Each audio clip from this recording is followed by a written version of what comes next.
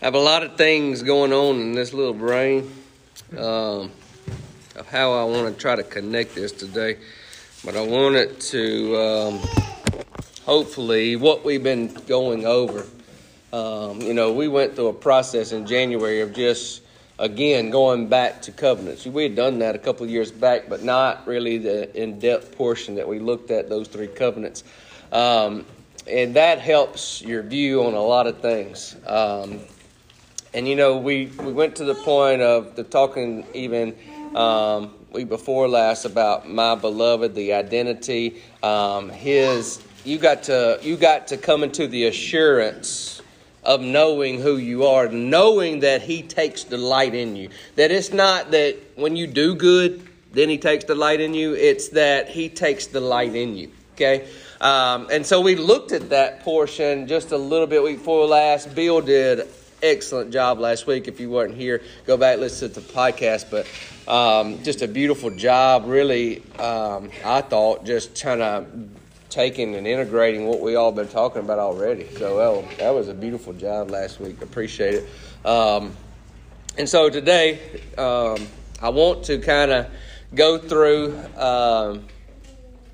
some of the same stuff to kind of connect your brain, so your heart gets a revelation, right? One of the things we've been talking about is this intellectual problem that we have a lot of times. Like we come into this relationship, so to speak, in an intellectual part instead of our heart. And whenever that happens, our heart is not made whole. And so if our heart's not made whole, then the rest of us is not made whole. And so we want to come to the place of kindness that leads us to repentance. But so I started thinking about that we are coming up. I didn't realize it was next week, but, it is coming upon us. But I wanted you to think about Easter in a different light, maybe. I wanted you to get a foundation of why Jesus died. Why did He have to die then, right? So we went through those 3 covenants, and you kind of see some of that. But you got to realize that it was long before the covenants ever were established that He was already pursuing and ready to come get us, right? That it was before the foundation of the world, it says the Lamb was slain. So I want you to kind of see that there is more to it than a lot of times that we take credit for, or a lot of times that we don't know. And it's going to help us, I believe, in this revelation of righteousness. It's going to help us in this revelation of, I see His pursuit, but I also want you to see sin. So 2 things that I kind of want to go through today is His pursuit for you and what actually is sin. And then kind of go into even more of the cross next week as we kind of go into this Easter season. But then continuing with that same stream that we've been following in of He delights in you, of the fact that you are the righteousness of God, of the fact that you are here for a reason, that the earth is on tiptoe, right, waiting for the sons of God to rise up and take their place. And I believe what we're going to talk about today is going to still take us deeper into that revelation of that, to the revelation of that God loves you. And so one of the things that I wanted to start off with, very familiar passage, Psalm 46:10. So not a whole portion, just one phrase I want us to think about. And Psalm 46:10, some of you could quote it, but be still and what? Yeah, be still and know that I am God. Be still and know that I am God. That word there, be still, stop striving is what it means. Stop striving. We did a little exercise at the beginning to kind of do this little breathing thing, right? And sometimes we're striving to get there. Oh, I want to see it. I want to see it. I want to see it. I don't see nothing. Like I try to get you to have this view of what Adam may have looked like, right? And you're just like strive. Just rest. He's like, be still. Be restful. Stop striving, right? In the Passion Translation, it talks about to release anxiety. If you got your Passion Bible with you. Release anxiety. Think about that. Like your angst. Like we wake up, we were born into a world of angst. Right? So he's like, release anxiety. Then know that I'm God. Right? You have this tight grip on what you think it's like. You have this tight grip of what you think I'm like. You have this tight grip of what you think you're like and what everybody else is like. But I'm just telling you, be still. Let go of that anxiety. Let go of all of that and begin to know that I am God. Remember, one of the things we talked about Luke 4 last was Peter. And whenever he called him, he went from Simon, and now I'm going to call you Peter, right? It was in the revelation of, who do you say I am, Peter? Who does everybody else say that I am? Well, they say this, they say that. Some say John Baptist reincarnated, all this kind of Elijah, whatever, right? And then he's like, but who do you say I am, Peter? And whenever he announces who he says that he is, he says, you didn't get that. You got that from my Father. Like there was an eternal revelation that the Father God came to you, talked to you, and revealed that to you. And upon this rock, I'm going to build my church. What? The revelation of who Jesus is. Right? The revelation of who God really is. I'm going to begin to build my church upon that rock. So I'm going to change your name to now Peter. Notice whenever he gets the revelation of God, then he can talk to him about who he is. Right?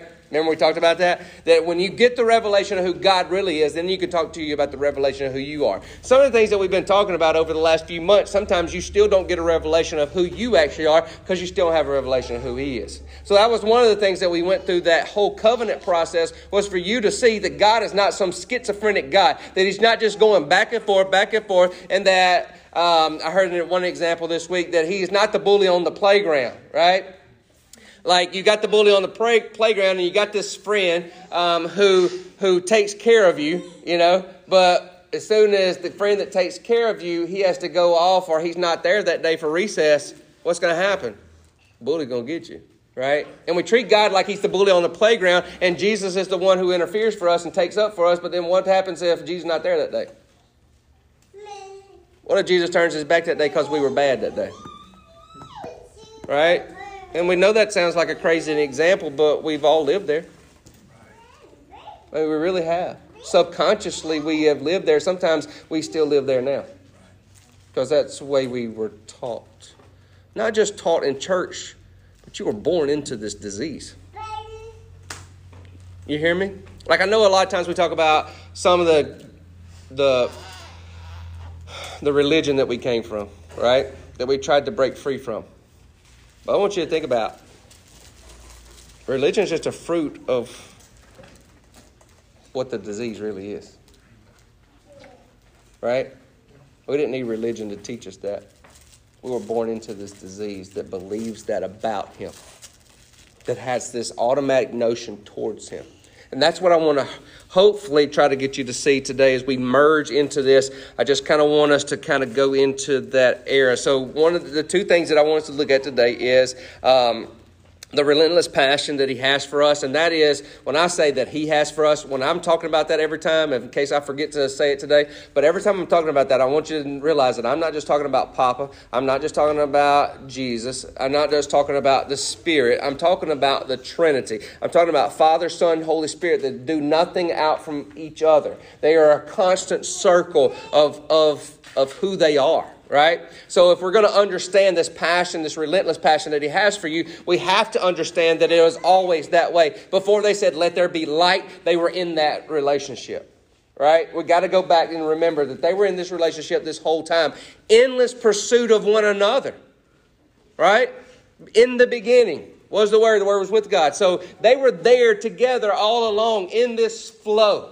Right? And we talked about that when we talked about perichoresis. When we looked at the definition of perichoresis and this great dance, this ebb, this flow that not one moves without the other. Right? And so there they are in that perfect passion, this relentless passion of a constant giving of one another. Right? And in that constant giving, there's a constant receiving one from another. Right?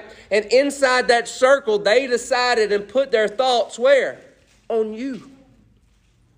Because that relentless love is expressed out. It wasn't that God was bored one day and says, I need something to do. I think I'll just create the heavens and the earth. If we do that, because sometimes we believe that, right? And so if we believe that, then we're just the puppets on the string, so to speak. We go into, that's how, Calvinism can kind of steer out that way, because you are there because he's just toying along with you. Like this is just his little play and you're just the role in it. And so he's just acting you out just like, it's like Sadie's back there with her, crayons and stuff. She's just drawing it out and that's what those characters are going to be.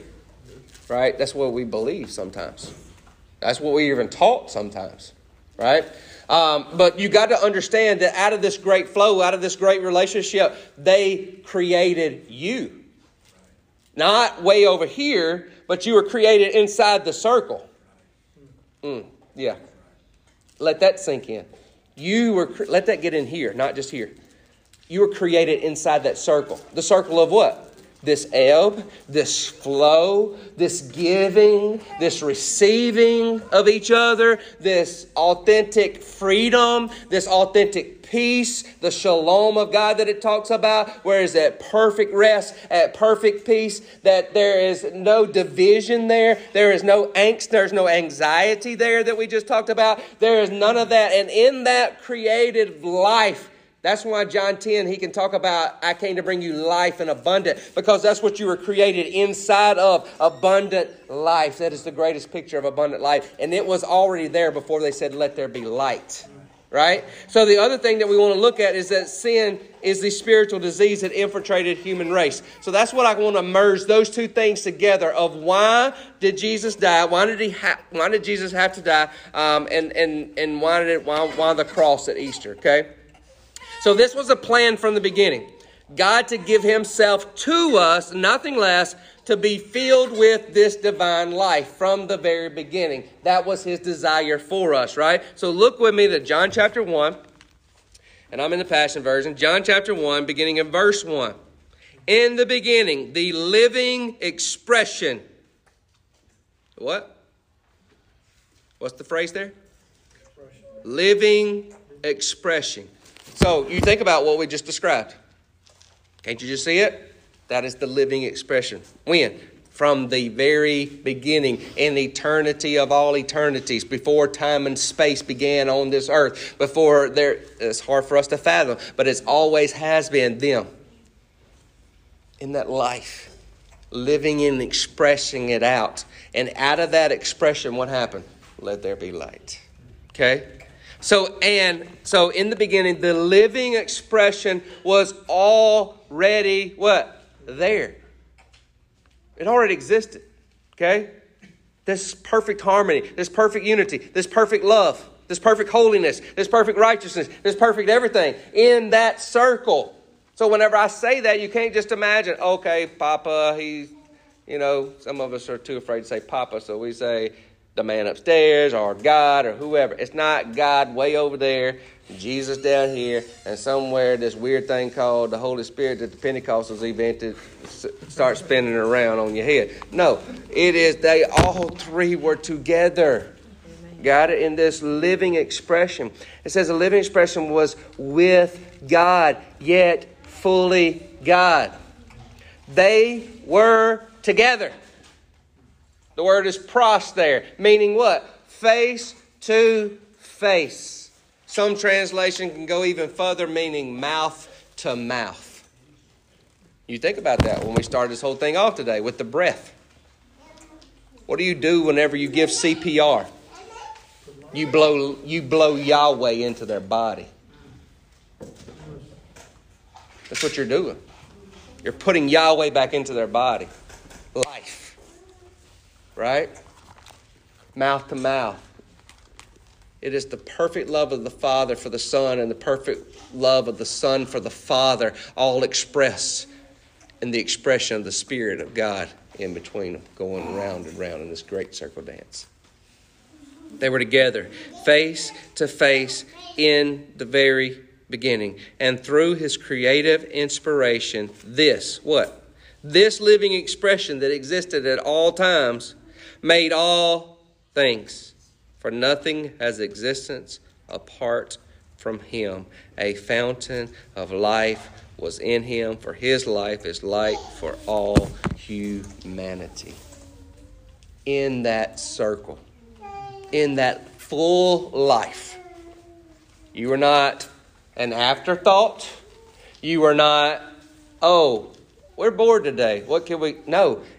In this exhilarating, like I'm trying to give you as many words to try to describe because we just can't fathom how deep and how wide this really is. But in this exhilarating life that they're doing, you were created on the inside of that circle. Not, hey, let's put this over there and maybe over there. No, you see that. It was always him inside all living things. Like, that was his desire, right? The pursuit of you is way beyond our imagination. Skip down to verse 14. And so this living expression, look at what he says. Living expression became a man and lived among us. We gazed upon his glory, the glory of the one and only who came from the Father. What? Overflowing. Again, a term used in that great circle dance. It was an overflowing. And that overflow was a give, and that other one was receiving, and it was a constant overflow of give and receive. There was no such thing as self-centeredness. There was no such thing as self-promotion. There was none of that. It was self-giving and self-receiving. And in that overflow, all those things were created. The glory of the one and only who came from the Father, overflowing with tender mercy. And then I want you to pay attention to this word right here. What? Truth. Truth. I want you to think about that inside that circle. What was truth like inside that circle? Truth there means reality. You know what that's what the word truth there means. It means reality. So truth in this and reality in this is perfect love. Reality was that they perfectly loved one another. They perfectly were holy. Not that they never sinned. Right? What is holy? It's other than. Like there was nothing like them. Perfect. Holiness. Holiness means, again, other than. Not just without sin. And in that expression, you were created. Right? Multiple passages show us the Father, and I started to write them all down, but then it got to be so many, so I'll just say multiple passages show us the Father loves the Son loves his Father, and they share in this love and an unchained fellowship with the Spirit. So you can't talk about one without talking about the other. You can't. That's how ingrained they are together, right? So, Ephesians 1, 4 through 6. Go with me there.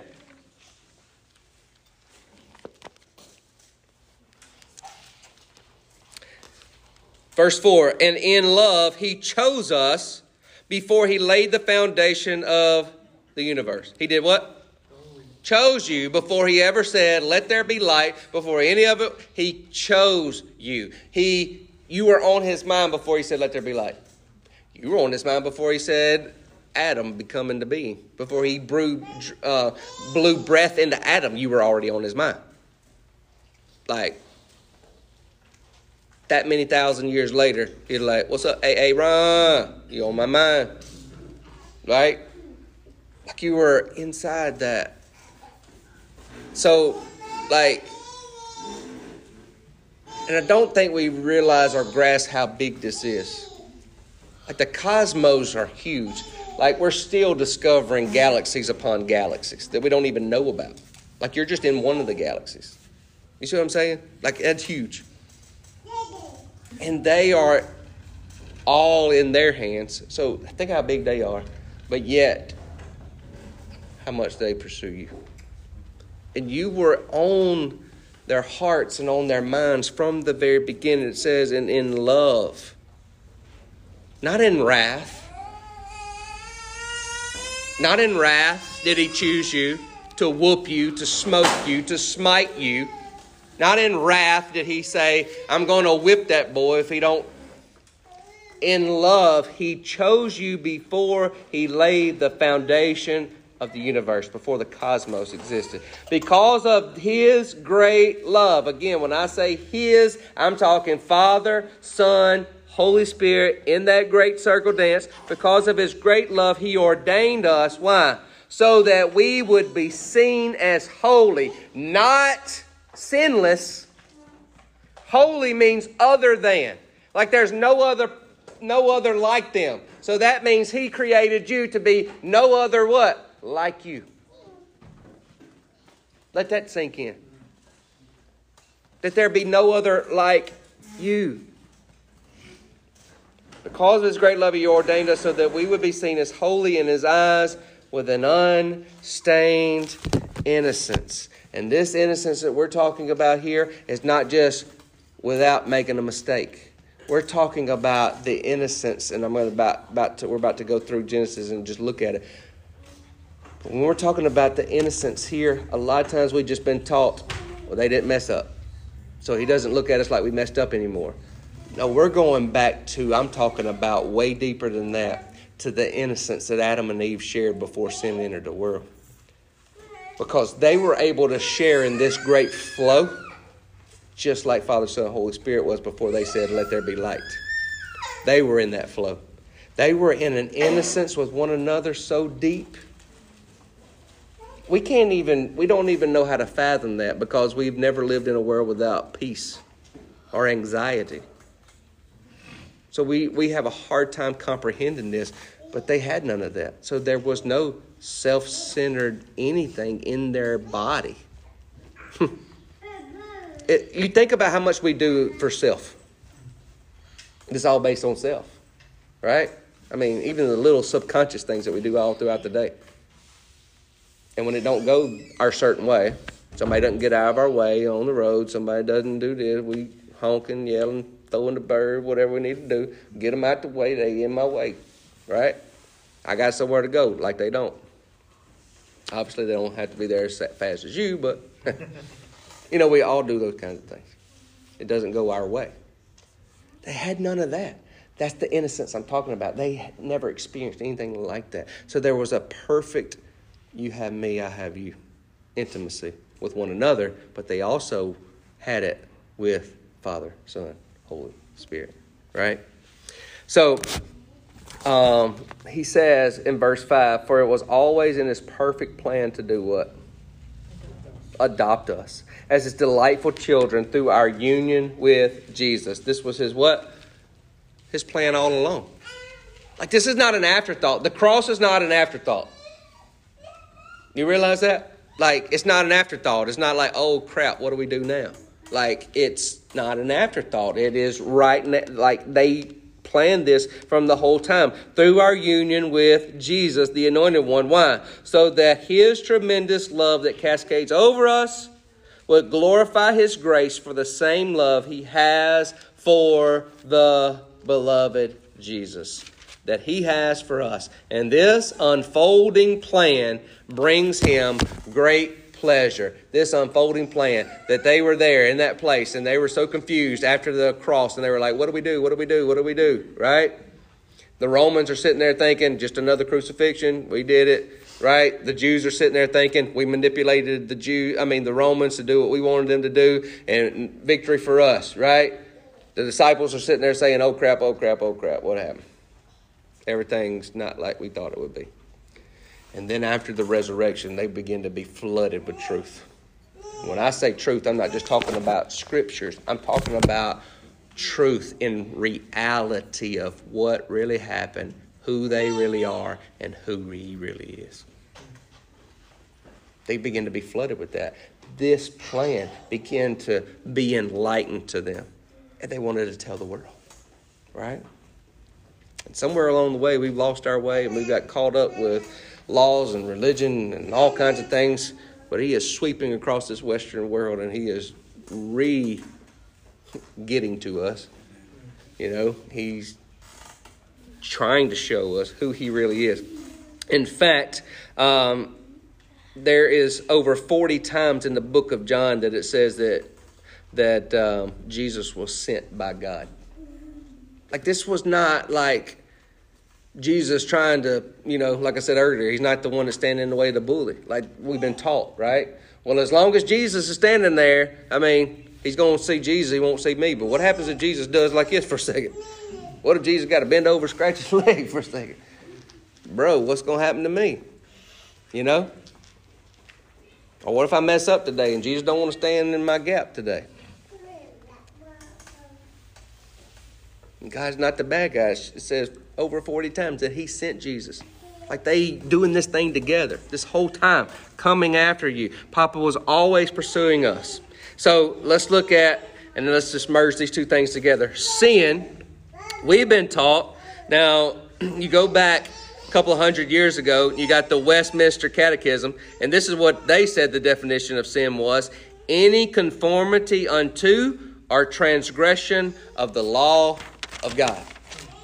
Right? Any conformity to or any transgression to the law of God. Now, we don't even see the law come into effect till Moses, right? Did sin enter the world before Moses? Yes. So that's not really that true, right? So I would like to propose to you that the breaking the law is just a consequence of the root, right? So let's look at that. Adam, more than breaking the rules, whenever he and Eve partook of the apple, that was not even the first sin. That biting part, that was just a root. That was just a fruit of the root. Because what did they do? They believed the lie first. Before they ever took the bite, they believed the lie. And because they believed the lie, what came next was the actual action. So, go back to Westminster's definition of sin. It goes much deeper than breaking the law, than the actual doing something wrong. That's just the fruit, it is the consequence of the sin, which is the disease. It is the root. It is a disease that infiltrates the whole system, right? And so you got to think about, it's an organic disease. Like it just took care of the whole thing. Like you ever leave some fruit up on the counter a little bit too long? Like, of course, bananas, they turn black and then we're just like, oh, just throw them away. But like oranges or something like that, and they just start getting slimy and stuff. I ain't never done that because we eat them too fast. But you know what I'm talking about. You'll find one that the kids left under the car seat, though. You're like, what is that smell? It's like, how does that tasted so good become so bad? Right? Well, that's the example here. How does something so good become disgusting as it is? Well, it's because the disease set in and it infiltrated the whole system. It began to infiltrate Adam and Eve's whole system until it infiltrated the whole mankind. It's a disease. The sin is the disease, right? So think about them in that garden before they did that, before they believed the lie. They were in the garden. They had freedom. Adam and Eve shared love, right? They knew what it was to be loved. And they knew what it was like to love. They knew what it was like to know, and they knew what it was like to be known. They knew what it was like to give, but they also knew what it was like to share. They knew what it was like to laugh, to play, to experience and enjoy life. Freedom in that, right? Where I'm not worried that you're cheating on me. I'm not worried that you looked at somebody wrong. Well, there wasn't nobody else there. But anyway, they still weren't worried about that, right? There was none of that. They had complete freedom, right? And so the fruit, they shared that. It wasn't like it was just built into them at creation that, all right, we're going to put this into your brains whenever we create you, Adam and Eve, that you can't think that way. No, that was what they were experienced because of the fruit of something. And I want to show you what the fruit of that was, okay? So John 8:32, go with me.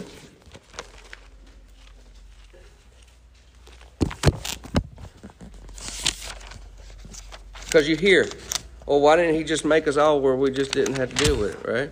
Why didn't he just make us like Adam and Eve where if they experienced it like that, then...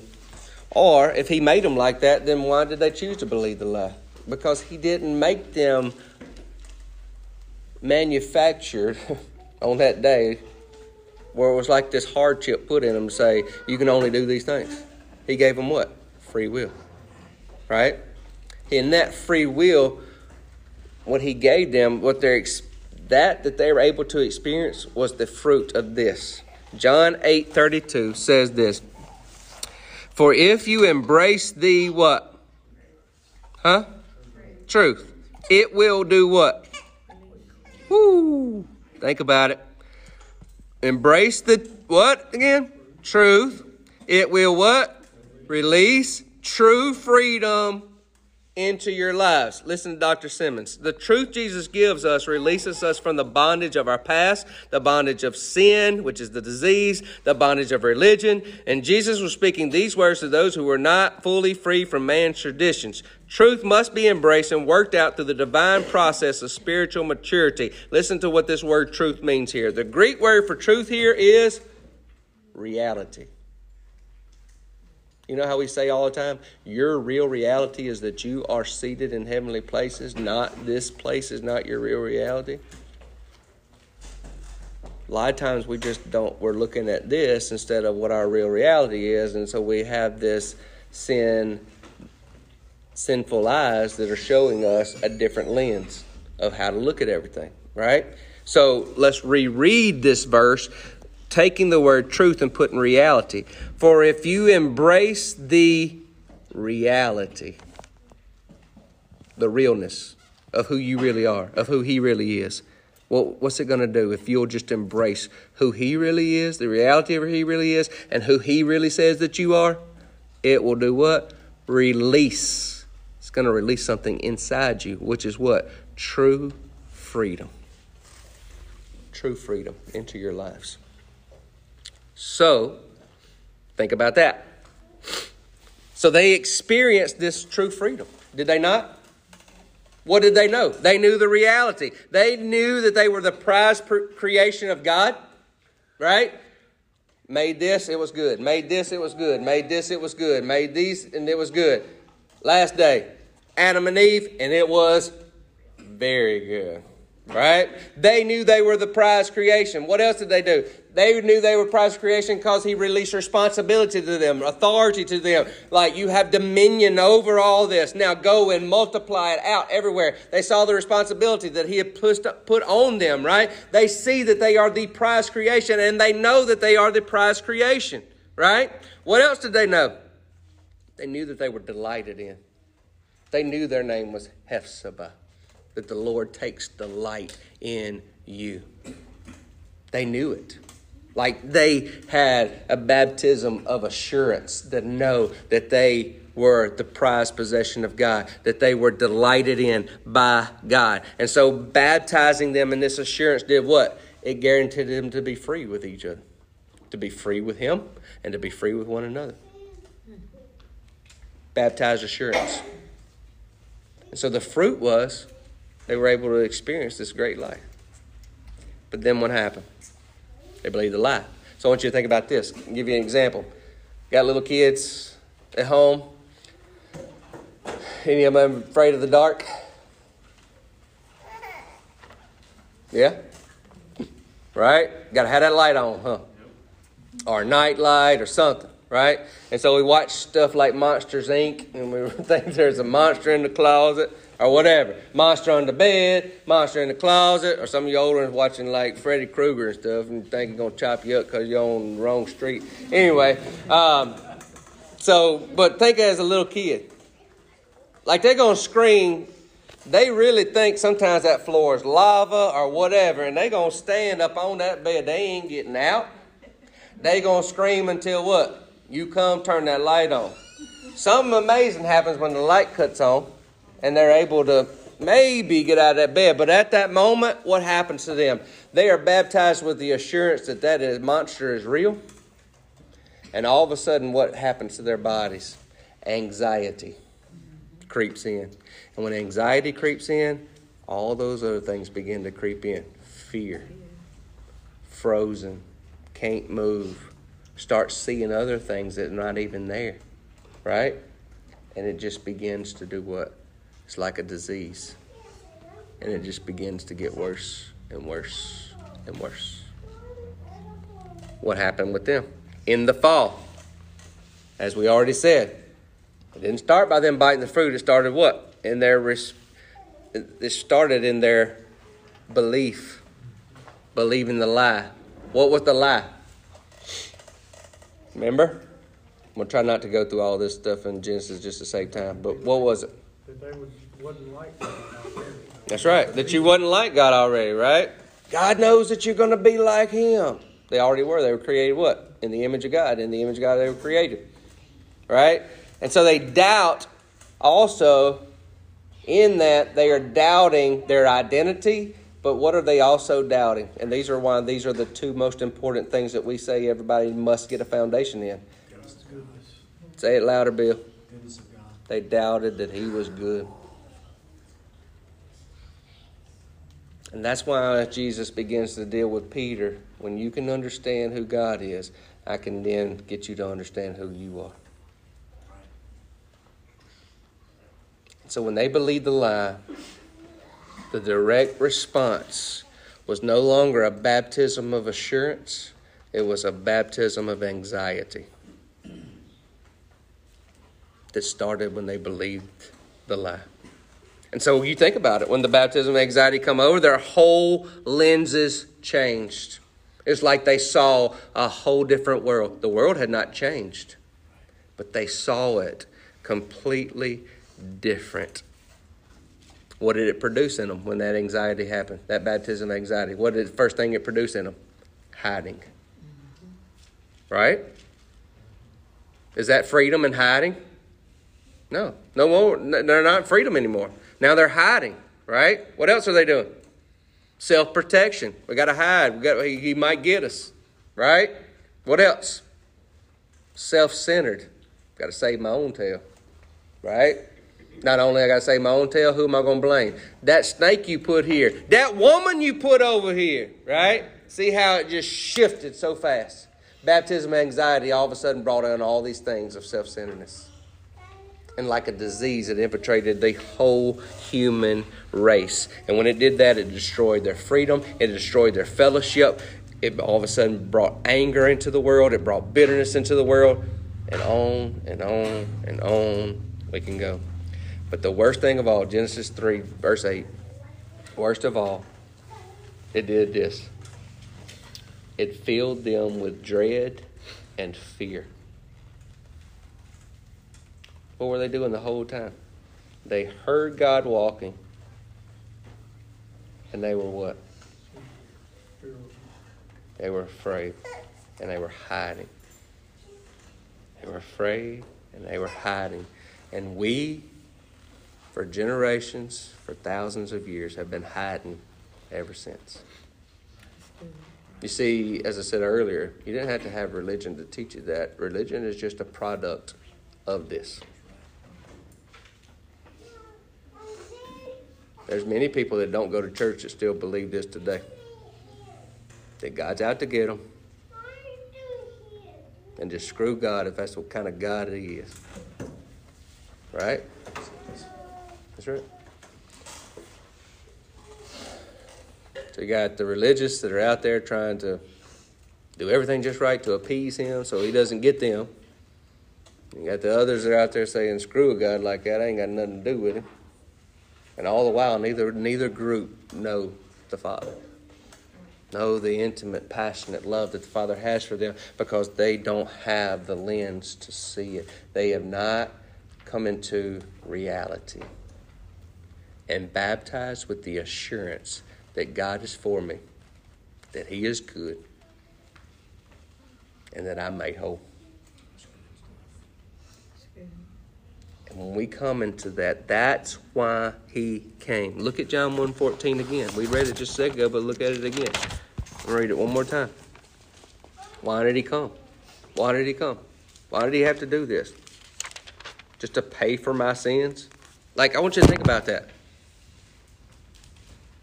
Like, the payment was made, yes, but it wasn't a clean ledger that was going to free us of this disease.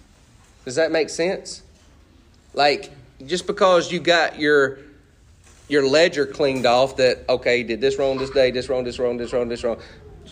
Like, yeah, we get that clean slate, but it wasn't the clean slate that we get that's going to heal us from the inside out. He came to heal our disease of sin, which was the separation of the anxiety of not knowing who He is, not knowing who we are. All that other stuff is just the product of that. Everything is a product from that place. And so he came to heal us of this disease that we call sin. And so the living expression became a man, lived among us. I want you to think about that. Incarnate is the word that some of your translations use, and that means flesh. That means he came into the deepest, uttermost parts to come into our reality. Like the reality that we thought existed, he came into that reality to show us that there's a different reality. Does that make sense to you? Like he entered into that. Like he was born into that. Like, what if it didn't work? You know? What if it didn't work? What if he would have got here and he saw everything like we saw it and he'd choose to believe the lie too? Because he was tempted by every point as we are tempted. And yet he still believed Papa was good. And so he showed us, he come into our reality. The word grace, by the way, means to stoop down. So what he did by grace, he did what? He stooped into our mess. Into our vision of God, into our vision of ourselves, into our visions of others. And he stooped into the very middle of it to heal it completely of this disease, right? So the cross was the eternal no to say, no, I don't want that for you. Like, I'm pursuing you. Like the wrath, there is wrath of God, but it is the wrath of God that's coming after anything that separates you from him. And he will do everything to try to burn that thing up so that it does not keep you from him. A couple more passages, I promise we're done. 2 Corinthians 5. 2 Corinthians 5:14. For it is Christ's love that fuels our passion and holds us tightly, because we are, key word. Anybody got it? Convinced. Convinced. What I say? The baptism of what? Assurance. For it is Christ's love that fuels our passion and holds us tightly, because we are what? Convinced that he has given his life for all of us. This means how many? All died with him, so that those who live should no longer live what? Self-absorbed lives, but lives that are poured out for him. And the one who died for us now lives again. Right? We would have used to read that and say, and live our lives poured out for him, meaning we owe him something. He's not saying you owe him something. He's saying you now are part of this reality to realize that you are inside the great circle dance of a constant giving and receiving. And out of that is an overflow. And out of that overflow is a constant give and receive. And that overflow is going out of you to everybody around you, but is also going back to him. And you're inside that circle dance with them. And so everybody that comes in contact with you gets to experience that with you. Go to the next one, 1 Peter 1:3.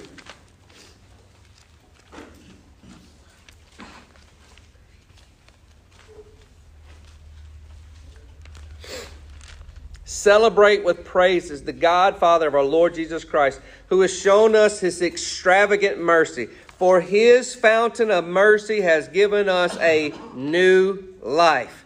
We are reborn to experience a living, energetic hope through the resurrection of Jesus Christ from the dead. Why did he die? Why did he come? To heal you of this disease, so that you can finally see who he really is and see who you really are and live in this great expression and in this great circle dance. Ephesians 2, last one. Verse 4. But God still loved us with such great love. He is so rich in compassion and mercy, even when we were dead and doomed in our many sins, in this disease. He united us into the very life of Christ. Before I keep going, I want you to think about that orange example. Like, what do we do with those oranges that look like that? Oh, wait, they're utterly destroyed. So Jesus, Father, Son, Holy Spirit, had to come up with a way to say, we got to bring them life without killing them. Right? And so what did he do? He put them in the cell. Yeah. Joined them to himself so that his life would overtake the disease. Boy, that just make you want to cry right there. Boy, that's good stuff. Whew. Even when we were dead and doomed our many sins, he united us into the very life of Christ and did what? Saved us by his wonderful grace.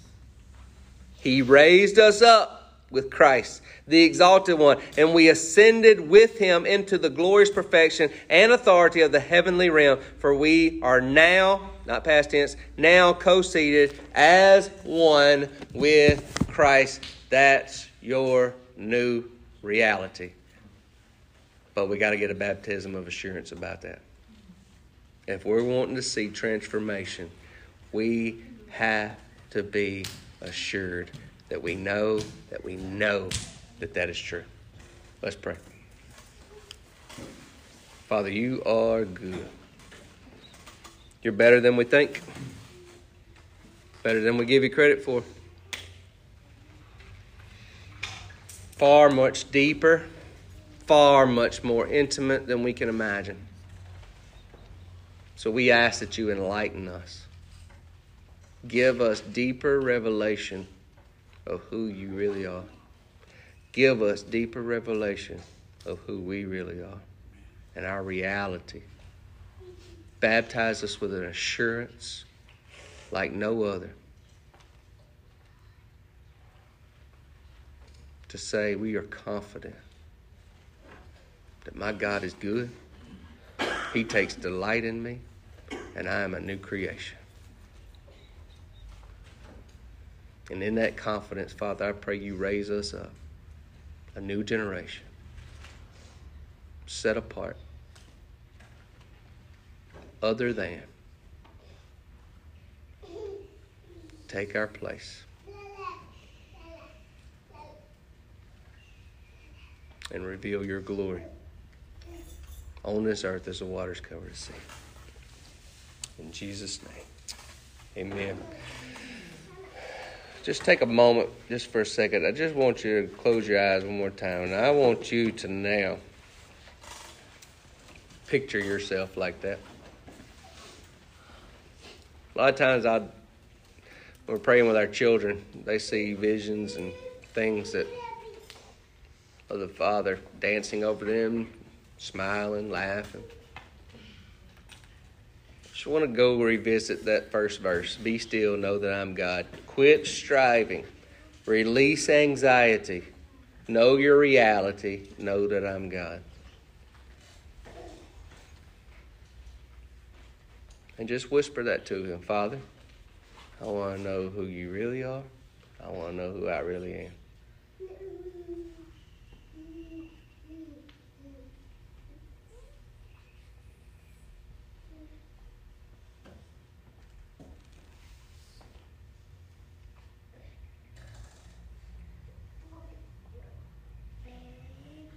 And may the Lord bless you. May he keep you. May his face shine upon you.